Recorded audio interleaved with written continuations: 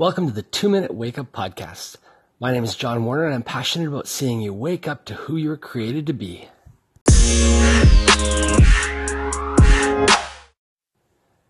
Following the man and the woman's tragic disobedience, we see God speak into the situation. He says to the serpent, "Because you have done this, you are cursed more than the animals." And he says that you will crawl on your belly, groveling in the dust as long as you live. And then he says to the woman, "I will sharpen the pain of your pregnancy, and in pain you will give birth, and you will desire to control your husband, but he will rule over you." And to the man he said, "Since you listened to your wife and ate from the tree, whose fruit I commanded you not to eat, the ground is cursed because of you. All your life you will struggle to scratch a living from it.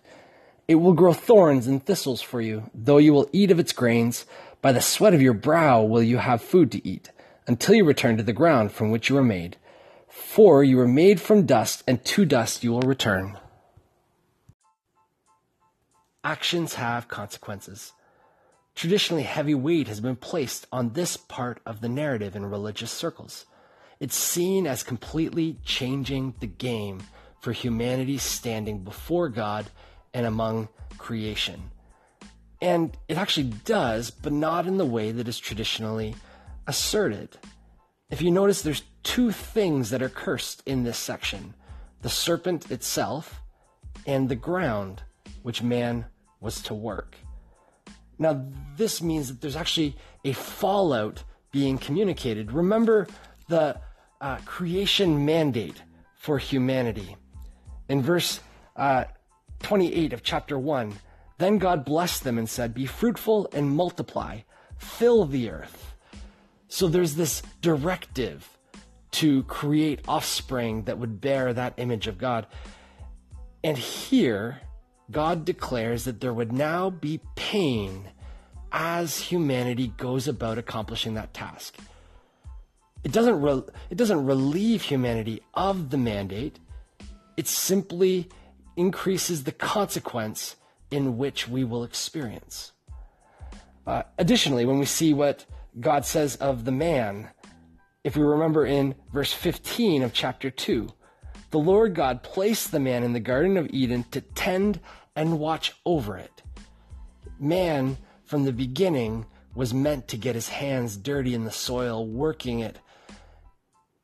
And with what God's saying, the man was going to continue, but with the consequences, and that it would be hard work.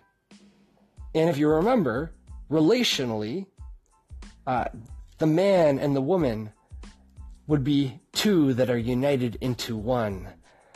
And we saw that they were naked and felt no shame. And we already saw, as a result of their actions, that they recognized their nakedness and they felt the guilt and shame of the moment. Here we see that the two becoming one would also be interfered with as a result of disobedience. Yet nowhere in this section do we see these creation declarations removed from humanity, which tells me they're still in play. God is still creator. He still created good, tov, which is also beautiful and with purpose. Humanity still bears the image of God and meant to reflect the rule and reign.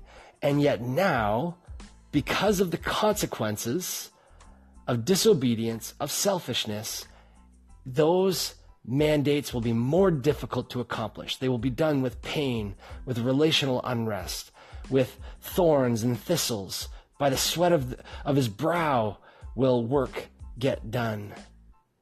Actions have consequences, and yet, friends, waking up to who we are created to be involves recognizing that all of those creation declaratives that we have worked through to this point are still in play. It's just going to be a little harder, and I'm sure that all of us could affirm the difficulty in waking up to who we're created to be.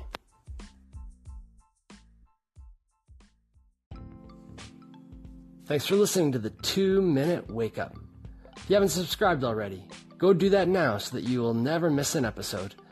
My name's John, and I hope that our time together has helped you wake up to who you were created to be.